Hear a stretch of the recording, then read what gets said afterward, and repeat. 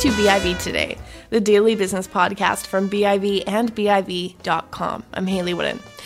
On today's show, open banking is making its mark on the Canadian market, and it allows financial technology companies to offer new products in a way we haven't really seen before. Hamid Arabobi, CEO of Vancouver-based Vopay International, will join the show today to discuss what this means for changing the way people and businesses bank. But first, a couple of events I want to bring your attention to. First, next week, BIV Talks post-election. It's happening on November 6th at UBC Robson Square, and it will be moderated by BIV Editor-in-Chief Kirk LaPointe. Our panelists include Mario Canseco of Research Co., Brittany Kerr of Earnscliffe Strategy Group, and Scott Lamb with the Conservative Party of Canada. It's an event you won't want to miss, and you can visit biv.com/events for more information. Now, coming up on November 13th at the Fairmont Waterfront, Vancouver, is Business in Vancouver's annual BC CEO Awards. For details, visit biv.com/BC-CEO-Awards. Here's our show.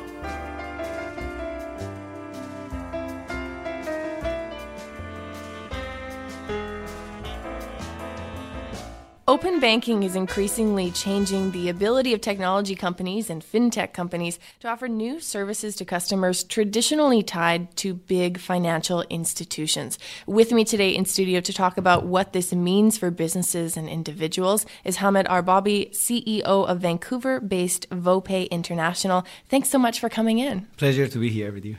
Let's start with open banking. How do you define it? What does it involve? Open banking is basically offering access to third parties.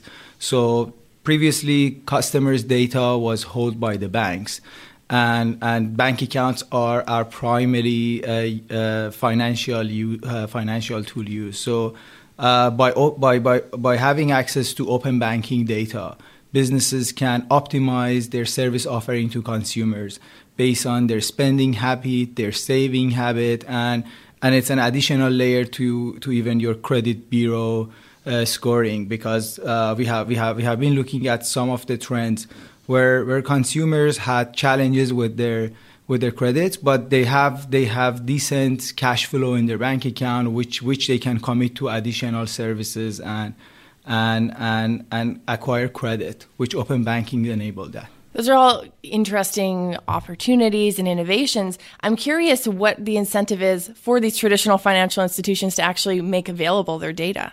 Well, there has been challenges because it's completely new to them. Right. And of course, banks are concerned about giving access to third parties, even though with consumers' consents. And we understand that this is completely new to everyone.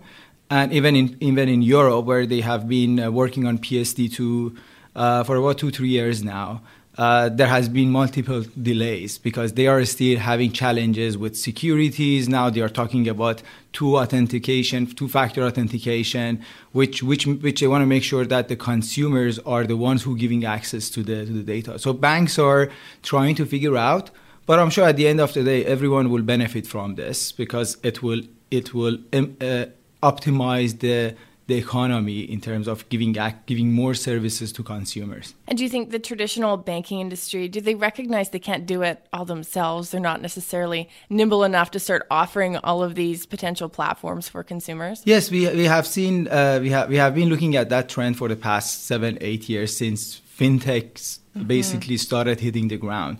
And I had the same experience in a telecom space, where mobile operators were against applications such as Skype, Viber, etc., where they were thinking they're taking revenue away from them, while they realized that's a great partnership because they increase the usability of their services. And we are looking at the same trend with the financial industries, that realizing how fintechs and banks can collaborate to really utilize their existing platforms and increase the market size for the various products they are offering. What would you say are some of the biggest challenges, let's go small businesses, face when it comes to things related to banking? So either services, accessibility, fees, I imagine is a big one. Yeah, we are coming from payment space, and we have seen so many challenges there working with banks. even though banks are underlying layer for all the services fintechs offer, but they live on legacy softwares. And for businesses who want to access these services, they have to go through multiple challenges, aligning their businesses with how the bank services are offered, while companies like us are the middle layer that trying to simplify that access to the service. So we have been looking at challenges businesses facing in the payment space, like manual processing, manual reconciliation, tracking the transaction. So they have to allocate extensive resources by just running payment for one angle of their business. And payment is just one piece of your business. You have so many other things to deal with running a business. Mm-hmm. Tell me about some of the innovations that Vopay has been able to launch as a result of institutions being a little bit more open with their banking data. Of course, yeah. So we have recently launched our new product, and that's focused on open banking payments. And this has the advantage that this product offers is both offering convenience to consumers and simplifying the payment acceptance for businesses. And we believe it's one of the solid use cases for open banking that offer benefits to both parties involved in the ecosystem. And by adding this layer, we have helped businesses to eliminate major pain points. We have looked at lending platforms that were dealing with NSF, which is due to shortage of funds in the bank accounts. We have completely eliminated that. We have seen so many challenges from the customers trying to add their bank account to various services.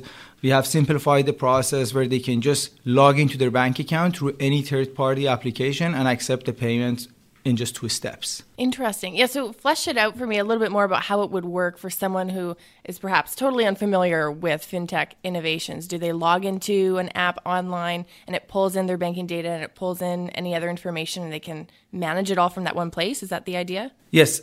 So from the consumer standpoint, we have tried to simplify the whole basically arrangement structure where previously you had to fill out a form. Even if it was a pad, you have to do it on a paper.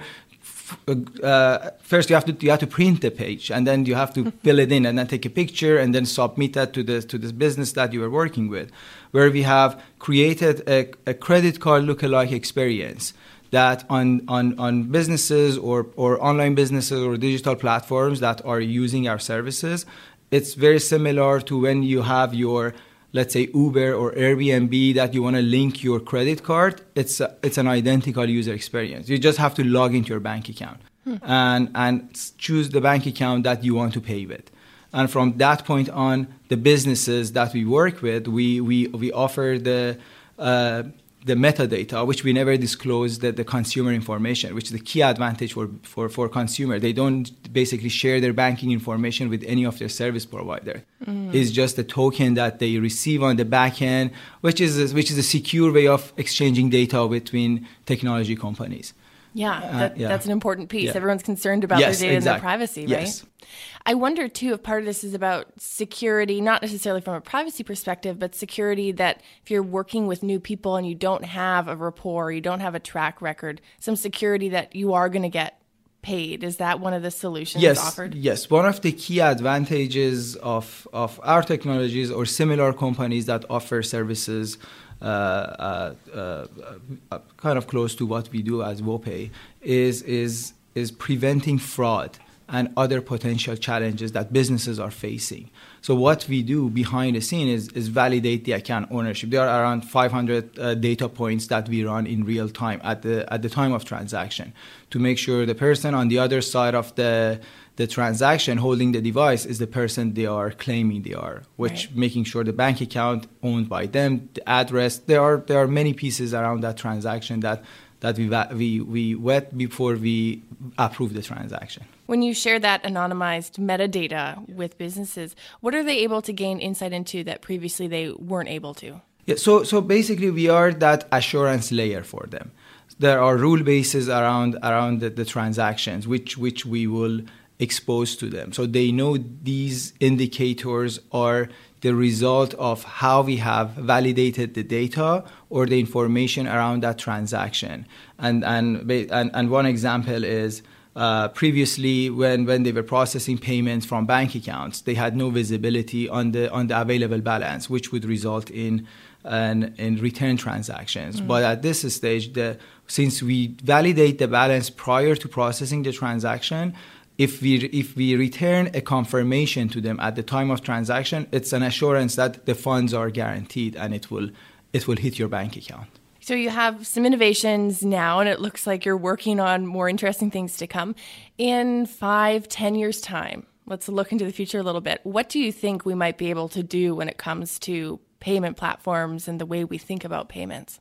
That's a very interesting question. I think we are moving toward something called financial inclusion, that we will be living on a single financial platform that everybody contributes from a payment perspective, from the security perspective, fraud prevention, know your customer regarding money laundering prevention, even the service provider. So we would be all part of one unique ecosystem, united ecosystem that will be exchanging product and services, which also include the banks and financial institutions. Do you think all the players are there ready to move toward that financial inclusion? Or do we have a little ways to go? Yeah, I agree. It's eventually going to happen, and we have seen that before in other industries.